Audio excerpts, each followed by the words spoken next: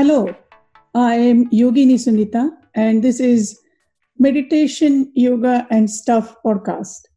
I believe my dharma or my life's purpose is to share my understanding of meditation, yoga, and Ayurveda, holistic healing science of India. I make these amazing wisdoms accessible and adaptable for present times. So let's start. Hello and welcome everyone. Today is amazing guest we have in our podcast. Judith Lassiter Hansen has been amazing inspirational yoga teacher for me. She has 10 books. Those who are in yoga world know her very well. But if you're not in yoga world, you must go through her books. They're amazing. Even if you are not teaching yoga, if you're practicing yoga, or if you're curious about yoga, I suggest that, her books, her talks are amazing and inspirational.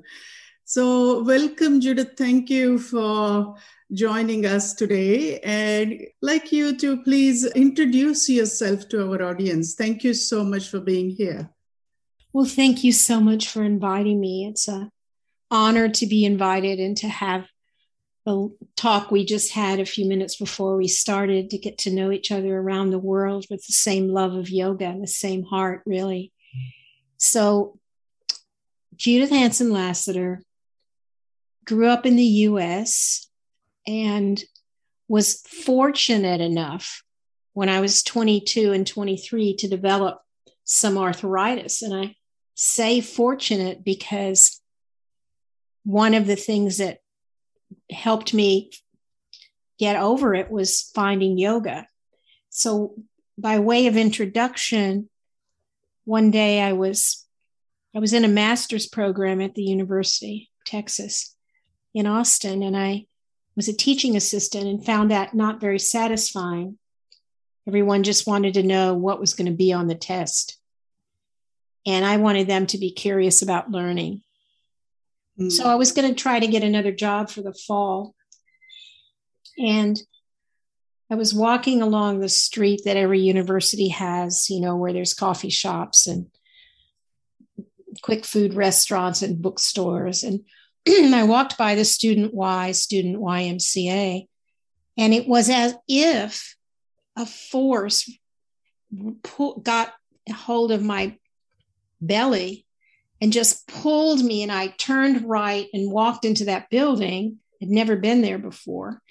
And I walked up to the desk and I said, I'm a graduate student across the street. I'm looking for a part-time job for the fall. And there were 3 or 4 people sitting at desks. They all just stopped and looked at me. And they said, "How did you know?" And I said, "Know what?" "Well, we just had a meeting 10 minutes ago and decided to hire a program associate part-time for the fall." Wow. So something pulled me in there and I got the job. Mm-hmm. And in that building, I met the father of my children to be. And I had just started a yoga program there, an asana program, basically. And because I was staff, I could take the class. So the second part of the story was not only the father of my children, and now we have 9 grandchildren, but I decided to take the yoga class because I thought it might help my arthritis, which it actually did, because I wanted to dance again. I liked dancing. So I walked in. I thought that yoga was men in dhotis sitting on a bed of nails with a turban. If you had asked me, that's what I would have told you. Mm. So, and then I met B.K. Iyengar, and sometimes studying with him was like sitting on a bed of nails. He was such a strong teacher. But I took the first class, and something happened to me in that first class. Mm. We did Shavasana, which is, as most of you know, doing nothing. You lie on the floor in a position of relaxation, and you purposely let go and go inward. And it was the first time in all of my 23 years that I experienced the understanding that I was not my thoughts. I stepped back from my thoughts and saw them rising and falling. Mm. And that changed my life forever. So the next day, I got up in the morning and I just did what I remembered. And within 10 months, my teachers moved away and asked me to take over a class. So Sunday evening, I was not a yoga teacher. And Monday morning at 10 o'clock, I started teaching Monday through Friday. I had 200 students in a yoga program. No teacher training, a fanatic interest, read everything I could, devoted to the practice. And that's how it started. And then if you have the patience for one more story about the beginning of my teaching, may I share that? Yes, please. Yes. So I was asked to take over these classes, and it rose out of my belly. It just came out of my, yes, of course. And I didn't think about it. It just felt so good. So I walked in the first day and I sat down on my little carpet, which I still have hanging up on my wall with great respect, and my little rug. And I sat down, and there were 25 people there lying down, resting, getting ready to practice asana pranayama meditation. And I went, oh no, what am I possibly going to say for an hour?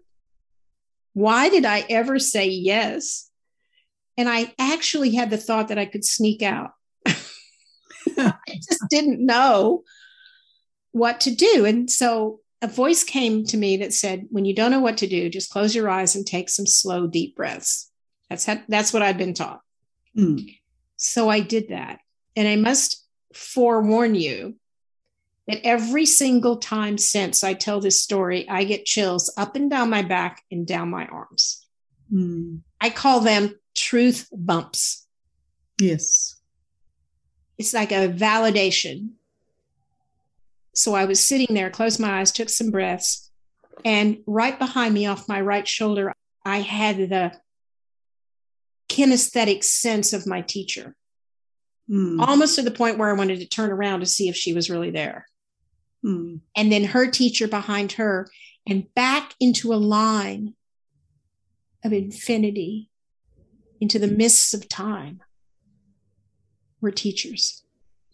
And they were handing a bucket forward of water. And they handed it to my teacher, and my teacher handed it to me. And I broke into this big smile, and I realized I'm not the water. I'm only the bucket. That's when I understood that as a teacher of yoga, the teachings come through us, not from us.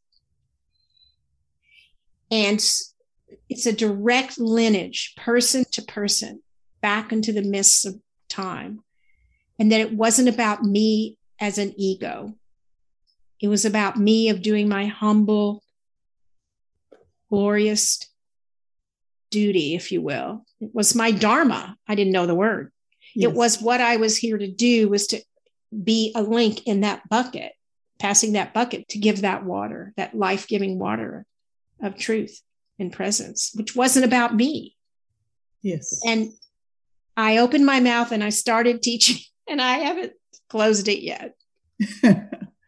Such a beautiful story and such a beautiful analogy. I really connect with this analogy of gurus standing behind us. I always tell my students who are becoming yoga teachers that it is really not about us. It is letting that wisdom flow through us, because I have experienced similar thing before any teaching. I sit down and focus on the breath, and I also sense the wisdom of the gurus behind, literally standing behind me. And this is such a powerful thing, because then it is really nothing to do about us. We just need to move away. Our ego needs to move away to let the wisdom flow and student receive what they need to receive. So I really appreciate you sharing that. Thank you so much for that. And what's true for me, and I'm guessing probably for you and maybe some of our listeners, and this might be true for people who aren't yoga teachers, but they have something else that they love to do. And I think the same energy can come through. I think that teaching yoga is a privilege, not a right. Yes. And I know that every class I teach, it happens at least once that I open my mouth and something comes out that I didn't know I was going to say. And I call it plugging into the cosmic grid. Beautiful. And letting myself be the bucket. And that I think that the most important thing, let me say it this way, that any human being can do is to recognize that we have thoughts, but that's not who we are. Yes. That we are not the narrow consciousness of ego. We are the infinite consciousness of being. Beautiful. That's who we are. And when we do the next step, first we have to recognize that. And everyone's on their own path, moving at their own speed, to have that recognition that I am not my thoughts. They're neurotransmitters locking into receptor sites in my brain, in my belly, because your belly has as many neurological sites and responds to the same neurotransmitters as the brain in your head. It's like the belly brain, and that's where intuition lives. But we are not thoughts, and that all the suffering that we have comes from believing our thoughts. And this is a teaching of yoga and of Buddhism and of many other wise paths. And so the first stage is recognizing that truth, and then remembering to remember it. So that for me, I have a book called Living Your Yoga. Yes. Which I wrote for everyone, yoga people, not yoga people. And, I used to say that you could give it to your mother, you could give it to anybody. But to me, practicing in my yoga room is preparing the vessel. But that the asana, the postures, the breathing, and the meditation are not the yoga. The yoga is the residue these practices leave in our consciousness, which allows us then to turn and move through the world firmly rooted in our, I want to say understanding, but that sounds too intellectual, in the knowingness that we are the true self. Very well said. There is only one being, and it takes many forms. Namarupa, name and form. Like, it takes many forms, and that I am a river of consciousness. You are a river of consciousness. Everything is a river of consciousness. And I can turn my awareness toward form or toward consciousness. That is the glory of humanity. Amazing, amazing. You speak yoga truth so beautifully, I always tell my students that, yoga chooses us. What we do with it, it's really up to us. But the path of yoga is, people think that, I'm doing yoga. That's not really what's happening. So it was so funny. You may have heard, because you've lived in the States, of Kripalu, which is a yoga center in Massachusetts. Yes. So I've taught there many times. And one time I was asked to, I've given several keynotes, but one time in particular, I was asked to give a keynote at a conference. And I said, thank you, I'm honored. And they said, all right, could send us the title. in a description so we could put it in the brochure or whatever. I think this was before we were online people. Yes. So I sent them the title. You're going to love this. Yoga Will Ruin Your Life. And they wrote back and they said, could you explain that? And what it was about is that yoga will ruin the life you think you were going to have so that you can have the life you were meant to have. Mm-hmm. And it will change what you read, who you hang out with, what you eat, where you go on vacation. Now you want to go to yoga retreat. It will change your shoe size because you'll start opening your toes. You know this if you study with BKS Iyengar. Yes. It will change so much about you on the surface so that what is you can shine out. And that, I believe, is why we're on earth, to evolve into living in a state of connection and oneness with our true self. Because then we live the yamas and niyamas. The yamas and the niyamas, some people say the 10 commandments of yoga, starting with non-harming and not lying and, not being greedy, and those basic ideas that many, many cultures and religions have. And generally, they are presented as proscriptive. In other words, this is what you should do, and this is what you should refrain from doing. But I think of them now in a very, very different way, which is I think they are descriptive. In other words, the yama niyama describes what an integrated person is like. They don't harm, they don't lie, they use sex with awareness, they're not greedy, they practice contentment, they practice self-study. This is what an integrated person, how that person can be described, which tells me that thought, if it's useful at all, for me, it's what we do when we leave the yoga room. I mean, what are they going to put on my tombstone? We miss her so much, her hamstrings were so loose. I hope not. Because where yoga becomes powerful is when we realize our personal transformation is not about us. It's about how we live, how we treat the waiter, how we talk to someone on a helpline, how we treat our family, how we speak to each person who is a part of this universal consciousness and may or may not know that. Beautiful. So well said. That's where this practice is going. Sure, it feels good to do Shavasana and Pranayama and sit quietly. And I think it's healthy and wonderful to do these things or something like them that brings us in touch. But I think the real, if you know this expression, proof in the pudding. Yes. The real quote unquote yoga is not on a mat. It's when I'm standing in the grocery line.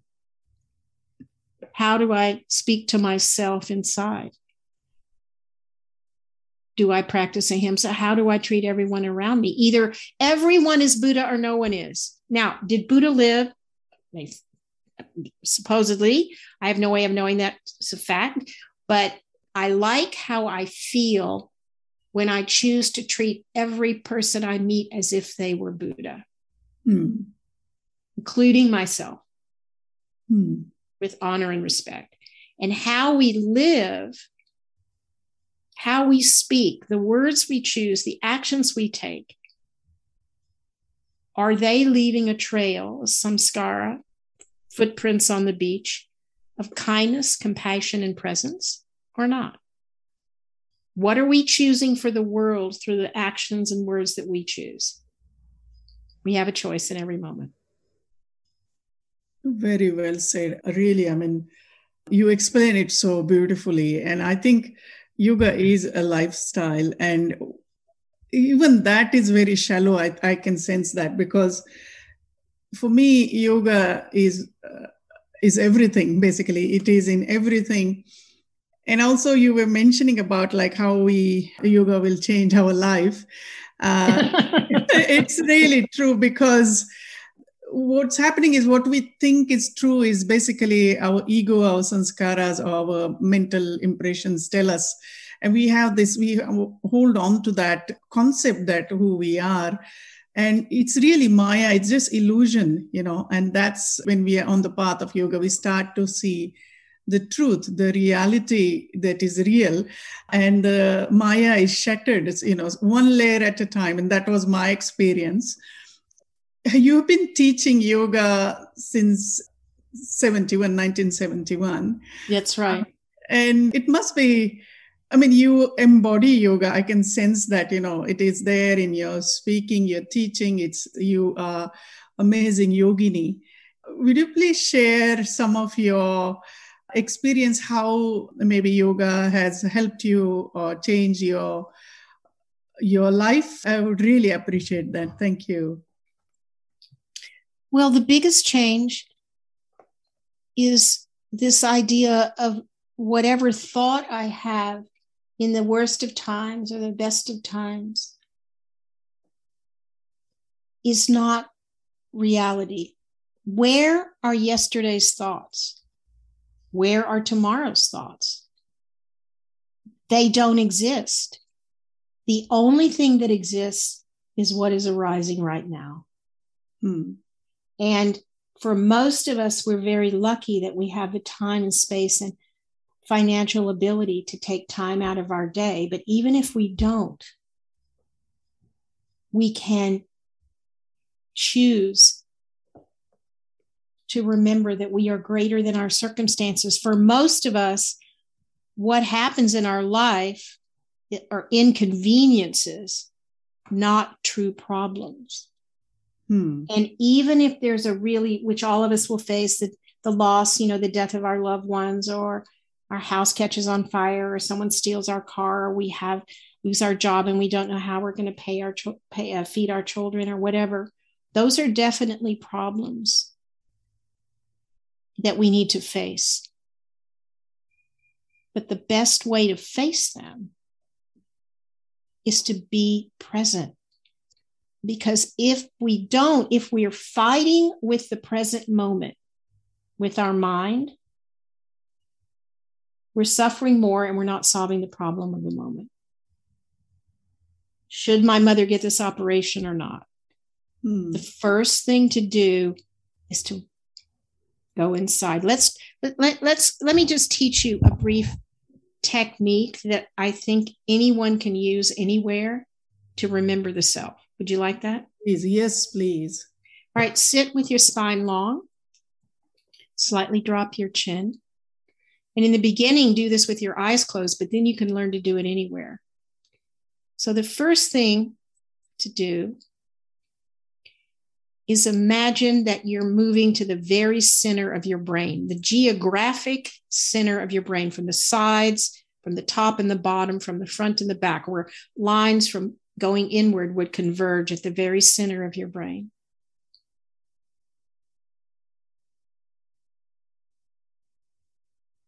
Now release the root of your tongue.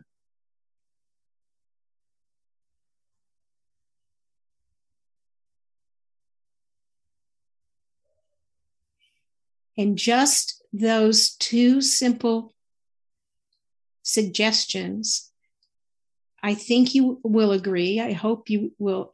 You felt that when you moved to the center of your brain, how much more quiet you felt? Yes? Yes, it is amazing. I'm still there. So that's I know it. It's seductive.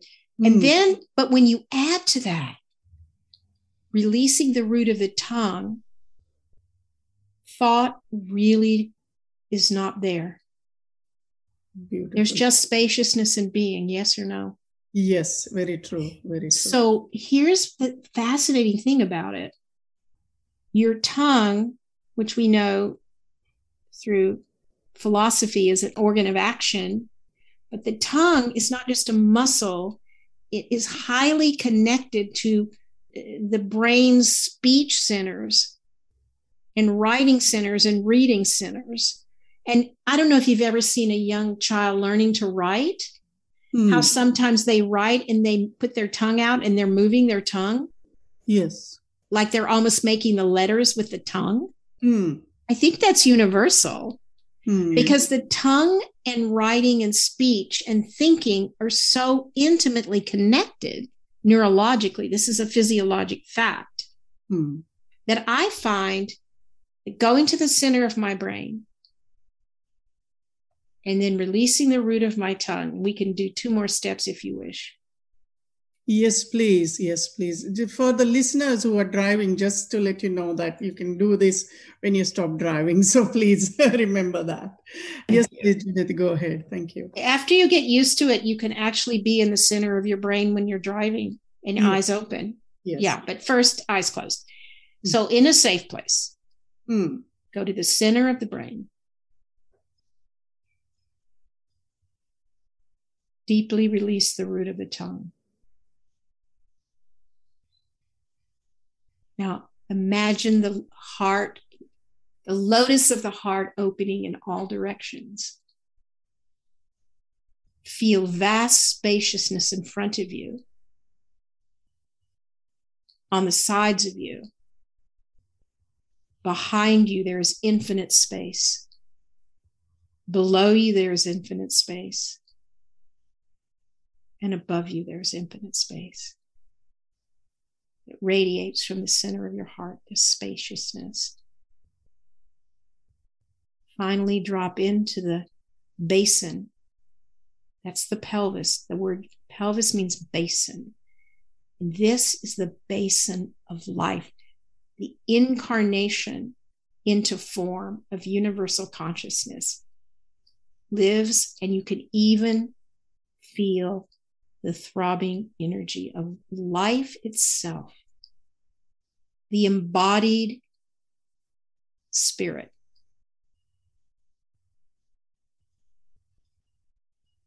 All these line up. All these sing at once. And suddenly, silence is everywhere.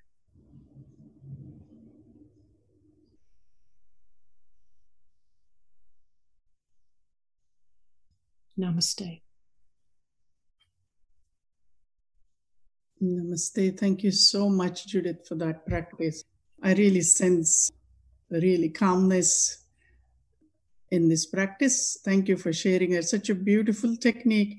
And I think beauty of this technique is that in few moments you can really go inwards and calm your system down. So thank you so much. I really appreciate you sharing that. You know, you're welcome, sweetheart. I'm from the South, and we always call people sweetheart or honey. Yeah, that's in Australia also. It's very common. Yes. So this is kind of a radical thought. Can I? Yes, share please. Yes. All right. So we really don't need to sit in meditation for hours. Yes. The idea is not to become good at, quote, meditating. You know what I mean? The idea is to experience the state that meditation is pointing to and then live it. Yes. I think, Judith, basically, this is what I teach, and I think it was in so much common in our teaching that it's amazing. This is what I always teach my client, that, you don't really a lot of time to meditate. A lot of time people think that, I'll sit for meditation for 1 hour and that's the beginning. And that's not going to happen if we are very busy modern life. But it is a state that even just one moment, if you pay attention inwards, our system calms down. And that's the beauty of meditation. So, and these techniques you just shared, like both of these techniques are such an amazing way to go inwards. I really appreciate that. And also, if you can speak a little bit about restorative yoga, because my personal experience that it is the most yummiest practice, as I am. They love it. It has been like my restorative classes are always full. And the reason for that is because I think these practices take us from sympathetic to parasympathetic mode. Yes. Really quickly. And I would like you to speak on it because your books on this are amazing and really give so much information. But I would like you to also talk about this here today. I'll really appreciate that. Thank you. You're welcome. Well, I like to make a joke like, why do we need to say restorative yoga? Shouldn't that be a redundant term? I mean, what is the other kind of yoga? Make me crazy yoga? Why do we have to call it restorative yoga? When I moved to Western world, I started noticing that, for me, yoga is yoga. But then people started asking me, what type of yoga you teach, and is it this or that? And I'm like, I teach yoga, I don't know the boxes. But yeah, our human mind likes to put boxes around it. And you said very well that, yes, it is and why we need to term it like a restorative yoga. It's basically we're doing the poses, holding it for a longer period of time with a lot of support. So, but I would like you to speak on it. Thank you.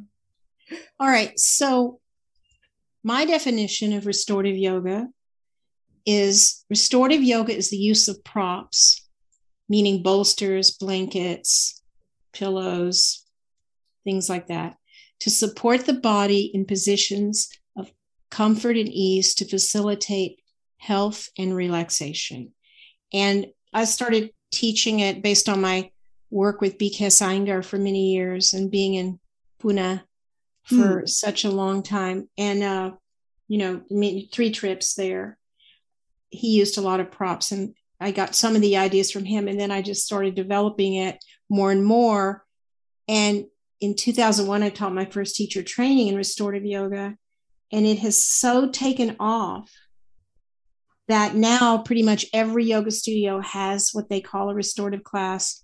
Workshops, people have wait lists. They call me, how can I get off the wait list? Like I say, so you're really agitated about taking this course in relaxation, right? They laugh. But why it's so powerful, especially in, the developed world and the developing world everywhere, in India and Europe and South America, US, everywhere, why it's so popular is because I think we realize on a deep intuitive level that we don't need more. We need less. And we don't need, moving around is great in yoga, but where else is anyone going to get, other than your class of restorative yoga, the gift of silence and stillness and ease? When just being you and lying on these bolsters in a position of receptivity, parasympathetic dominance, all the cascade of stress reducing results of that, just me lying there on these bolsters, or you are enough. The universe is holding you in this supported shape, and you as a container for this consciousness are the universe is singing through you. And we never hear that because we're so busy moving and doing and multitasking. Well, I've invented this word. I don't know if I invented it, but I'm promoting it. Unitasking. And so if you want to reduce your stress, try to do one thing at a time. Try this. When someone speaks to you, stop what you're doing and give them your full attention. This works with families. P.S. Love, Judith. Give them your full attention. Turn toward them physically. Give them your full attention, even if it's to say, I'm sorry, I can't give you my full attention. I'm on a deadline with this project. Can I talk to you in an hour? Every human being who speaks to you, stop, give them your full attention. Because what is more worthy of your attention than a human being?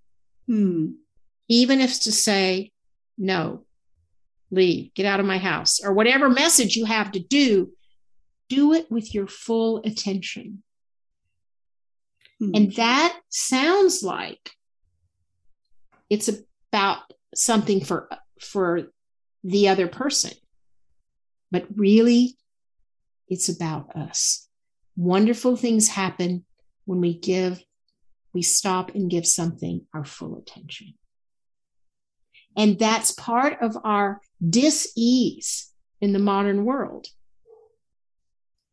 You know, you get on and you do email, and I email with you in Australia, and then I email with someone in Maine, and then I email with my friend in Brazil, and then I email with someone in, Montana, and then I email with my daughter in Salzburg. And my mind is going to all those places with my email. Mm.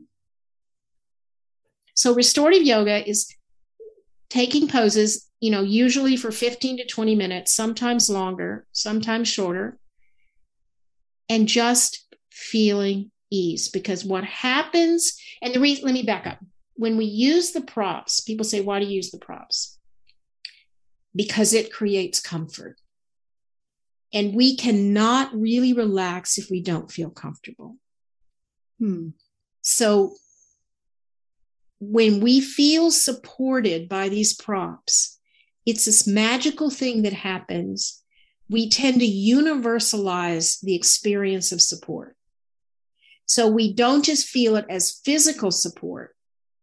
We feel it as spiritual support, as mental support, as social support. We feel the world is rising up and supporting us in that moment. And what do you do? Because it's what everybody else does, but I know you do it. Tell me, when you feel really supported, what is your reflex action? Letting go. Absolutely. If it's financial, if it's social, if it's physical. And so what happens to people, they get into these poses and they're supported and they're so comfortable, and they drop down so far and they rest so much that they lose anxiety. Because we've studied this, like anxiety is always, I call it fear light. And it is always about the future. Yes. So when we're feeling anxious, and so many people feel anxious, it's always about the future. So what happens is when you start studying restorative yoga and you start letting go and you don't feel anxious, you feel present. And I did you can find this on my website, Judith Hanson Lasater, Hanson, Judith Hanson Lasater, under, I think, resources. I've been an advisor, was asked to be an advisor in a number of studies with yoga in the National Institute of Health. And the first one we did was we took a group of women and we did restorative yoga with them. We had props donated. I can't remember now if they did one class a week and then 2 home practices or the other way around, but they did it 3 times a week for 45 minutes. And we gave them props to use at home. And they did blood tests and they studied them over the course of maybe 12 weeks or whatever. I don't remember, the protocol exactly of the study. But what happened to these people was their LDL cholesterol, which is called colloquially the bad cholesterol, went down. Blood sugars tend to stabilize. At least 1 or 2 people went off insulin. Their triglyceride levels, which is a fat in the blood we want low, went down. And all kinds of aches and pains went away. Indigestion and blood pressure lowered. And the doctors were a little confused because they thought, they said, well, don't they have to be doing some aerobic exercise? Now, I like aerobic exercise. I get on my Peloton or I go for a walk. I like sweat therapy, but it's not my yoga. But I like it. I like to move my body around in that way. And they were just amazed that lying there doing nothing caused all these beneficial results. And the way I just sort of understand that is the body's always trying to reach homeostasis, which is a balance, right? Health is a continual shifting of hormones and thoughts and experiences and all of it to bring us to that dynamic center.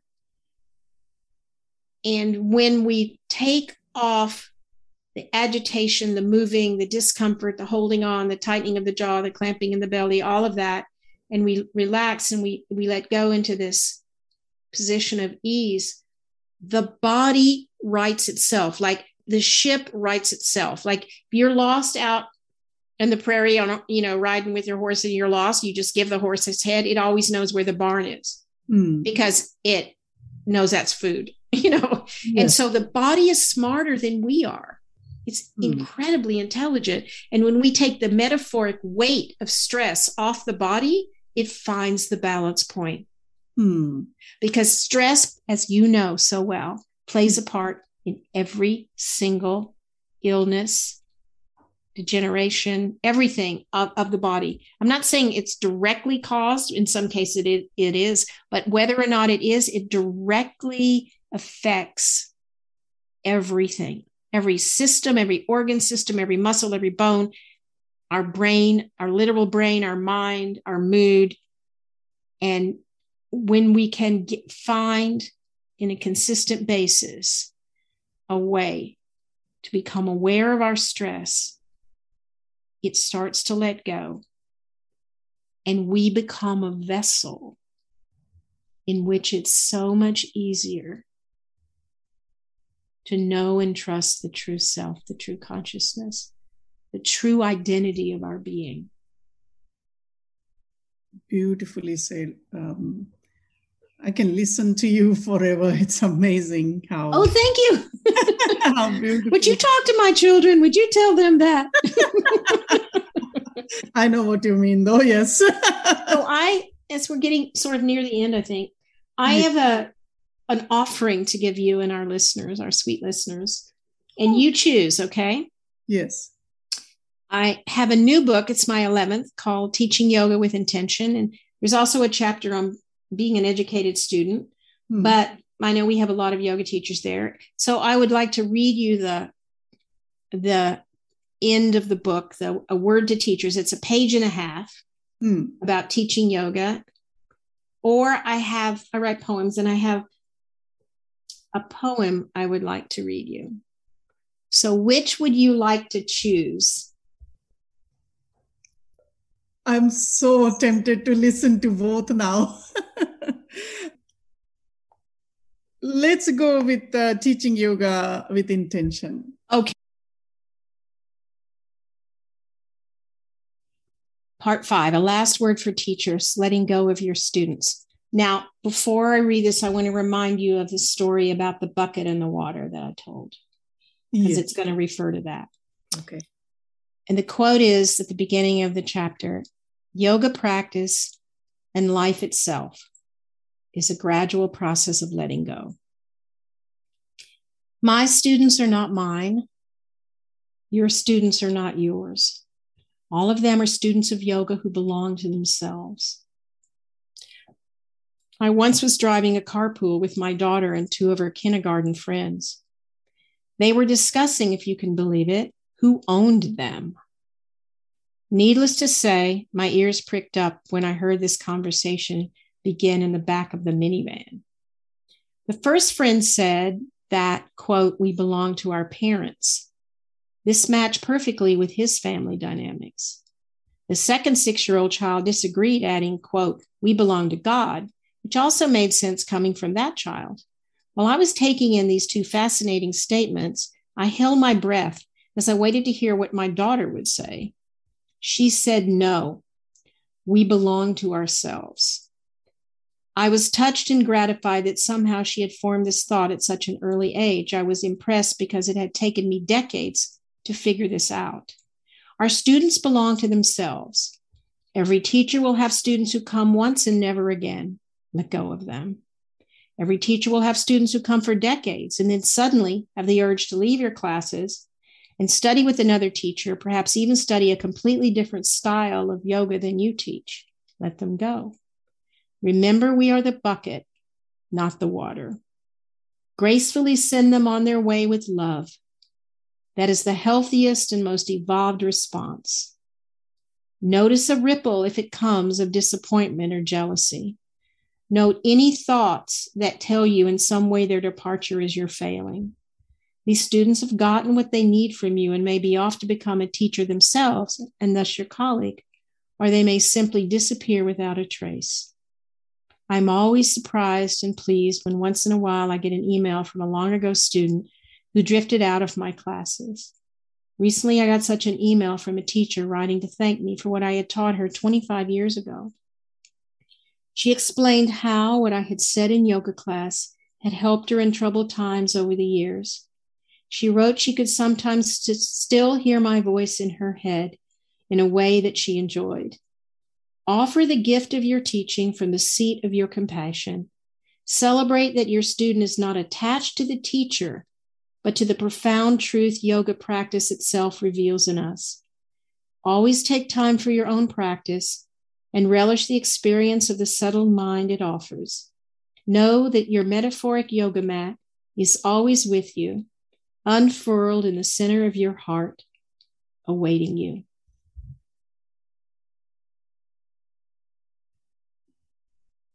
Beautifully said.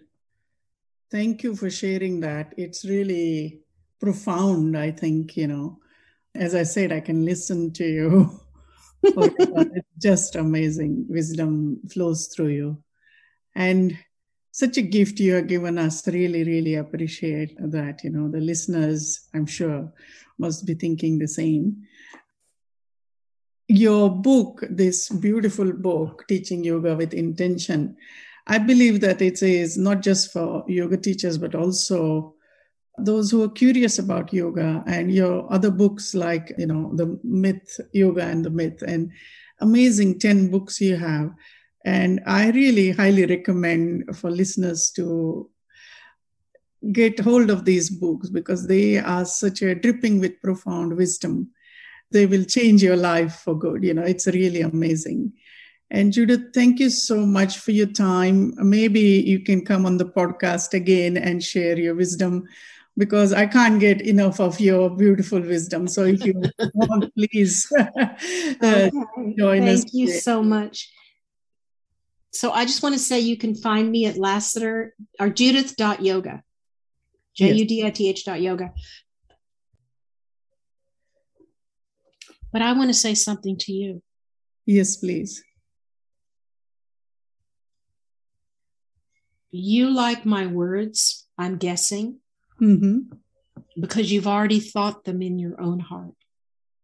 And it's something you recognize. Yes.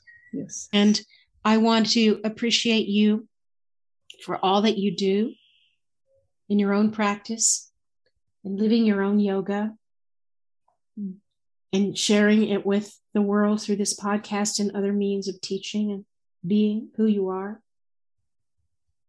And you and I are part of, if we can borrow a Buddhist term, a Sangha, which is the community of practitioners, and you are facilitating, and I'm lucky enough to be part of that right now, an invisible Sangha of people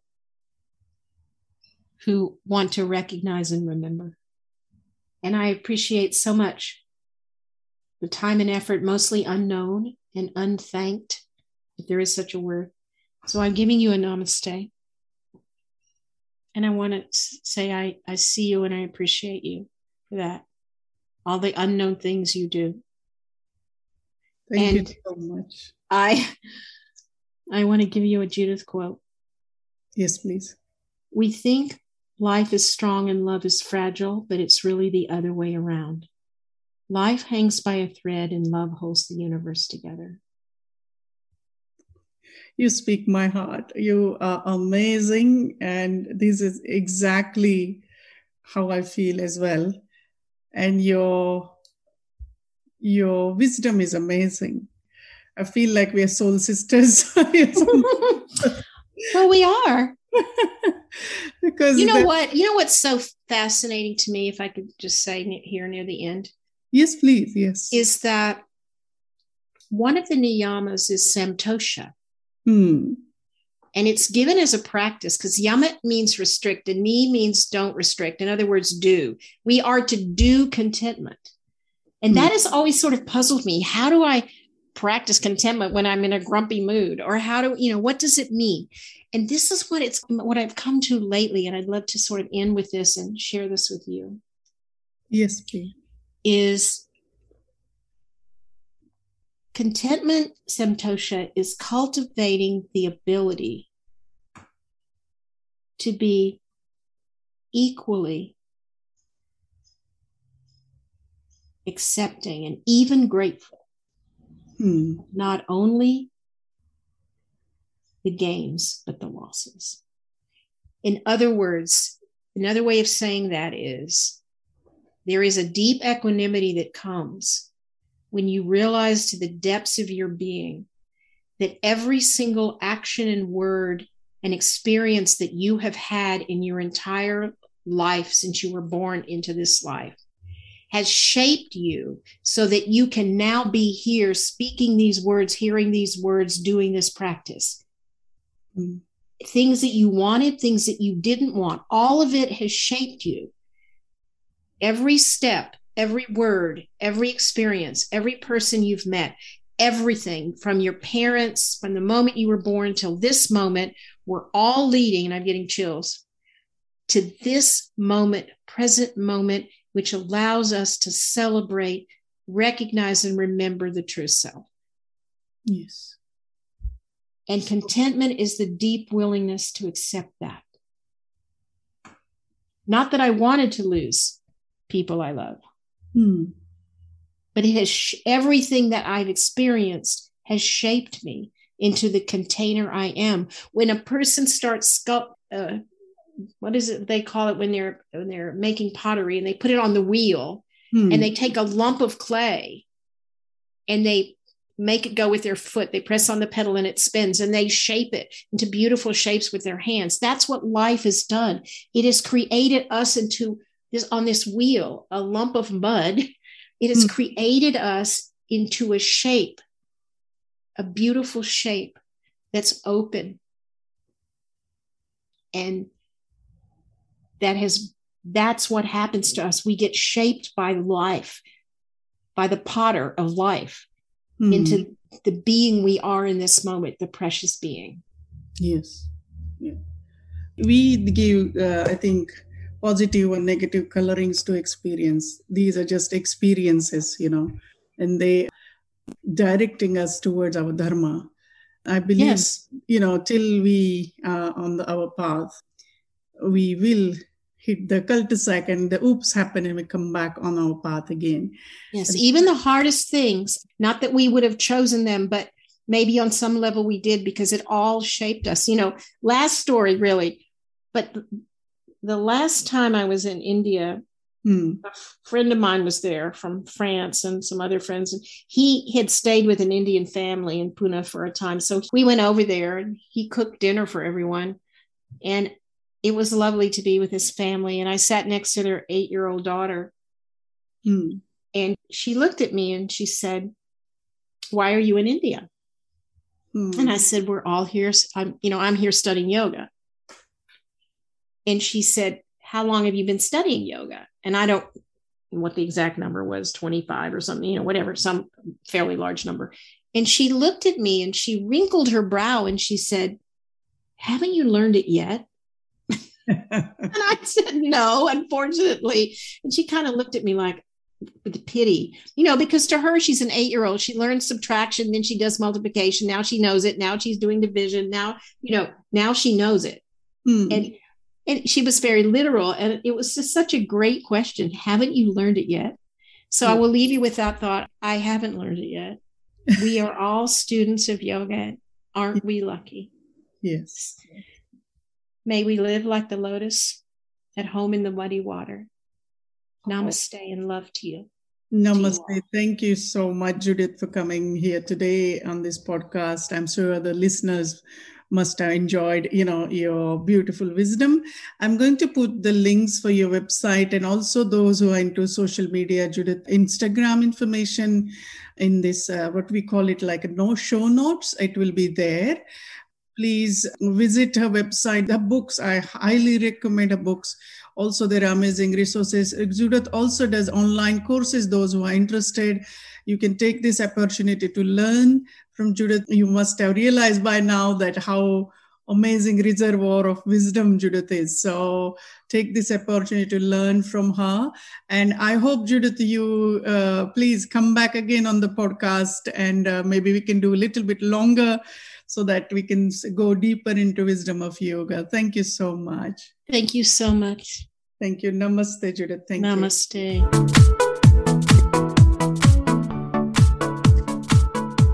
Thank you for tuning in.